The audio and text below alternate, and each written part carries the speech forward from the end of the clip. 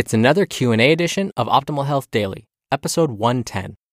Get ready to maximize your potential with Optimal Health Daily, the podcast that brings you the best content in health, fitness, and nutrition 5 days a week. Your optimal life awaits. Now here's your host, Dr. Neal Malik.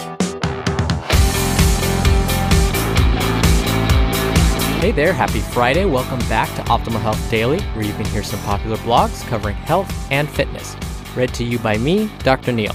But on Fridays, we do something special. I like to take your audio questions from our website, oldpodcast.com, play them right here, and answer them for you. So what makes me the expert on some of this stuff? Well, besides having a true passion for health and wellness in general, I have my doctorate degree in public health with an emphasis in nutrition and chronic disease prevention. I'm also a certified health education specialist, a registered dietitian nutritionist, and a certified exercise physiologist or personal trainer, same thing. I am also an assistant professor and program lead for the Master of Science in Nutrition for Wellness program at Bastyr University, California, and I'm faculty at 2 other universities. So let's just say this stuff is my life. I also want to remind you all that on Monday, this coming Monday, I'm going to be on the Brian Copeland Show on KGO Radio in San Francisco. Every Monday, they do a segment called Motivation Monday, where they have a guest on to give listeners tips on how to improve their lives. One of the producers happened to hear this podcast and asked me to be a guest on the show. So if you happen to be listening to KGO Radio AM 810 from 3 to 3:30 p.m. Pacific Standard Time on Monday, you might just hear yours truly on the air. Now, if you want to be a part of this show and also have a great chance to win books from us, ask a question. You can call in anytime. The number is 61 I love OHD. OHD stands for Optimal Health Daily. Or you can send a voice message in at oldpodcast.com using your computer's microphone or even your phone. It's really easy and you can do as many takes as you like. And again, we're doing special raffles for people that submit a question. So you'll definitely have a really good chance of winning books and lots more. So again, just come by oldpodcast.com to send in your question. Or simply call 61 I love OHD. This is one of my favorite parts of the show, so definitely keep sending those questions in. And with that, let's hear today's question as we start optimizing your life.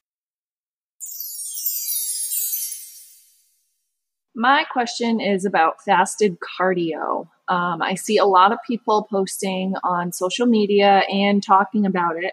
I want to know what the actual benefits to it really are. I know it has something with the efficiency of fat burning in the body, but I don't know if maybe you could take it into a little more detail for me. Thank you.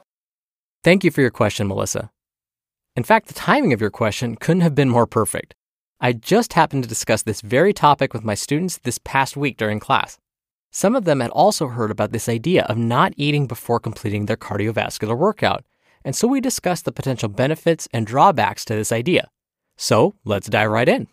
Now, I must remind you that being in a fasted state simply means you haven't consumed any foods or drinks containing any significant amount of calories for a while.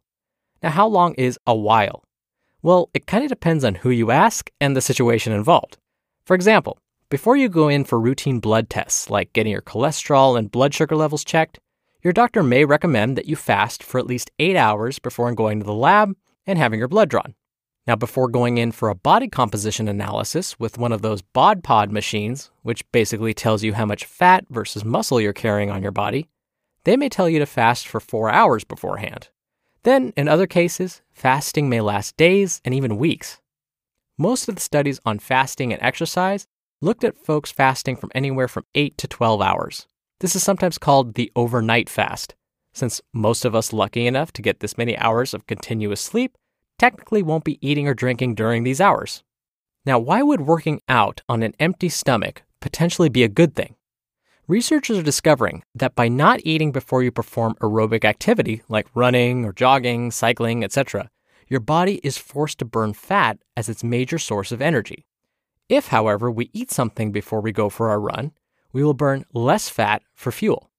For most of us, one of our goals is to lose body fat, or at least keep it to a low percentage of our overall body weight. So burning more fat during a workout sounds like a great thing, and it is.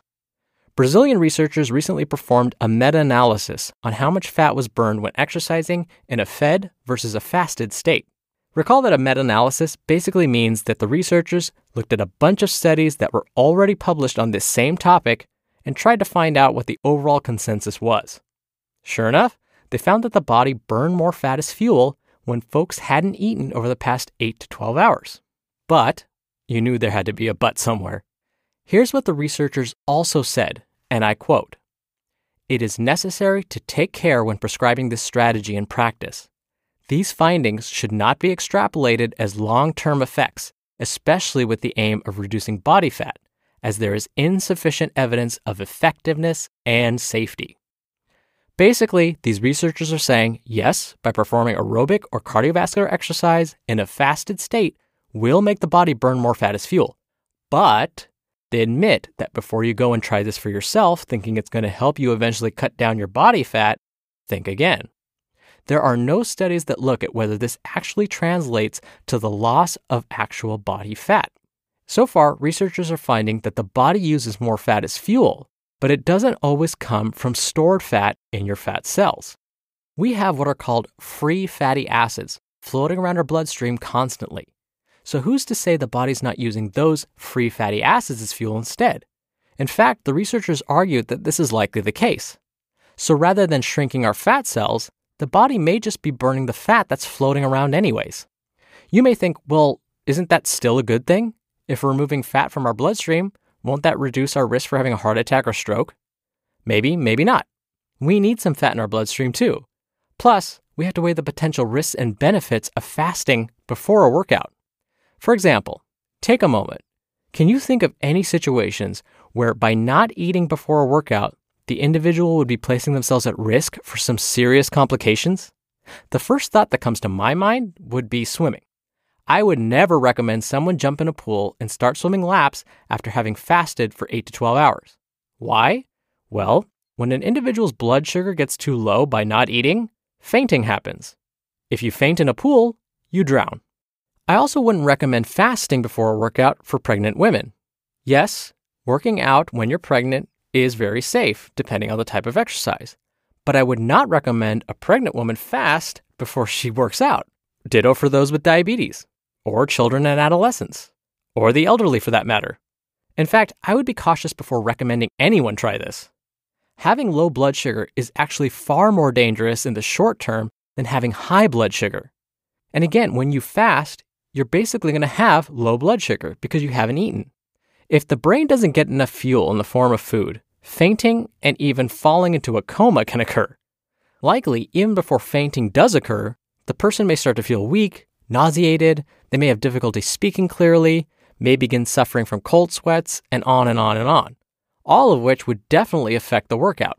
So while short-term studies are finding that we may burn more fat during our cardio workouts while in a fasted state, to me I would caution anyone before trying this themselves. At the very least, be sure you have some carbohydrate-rich foods nearby in case you do decide to try it and experience any of the symptoms I just mentioned.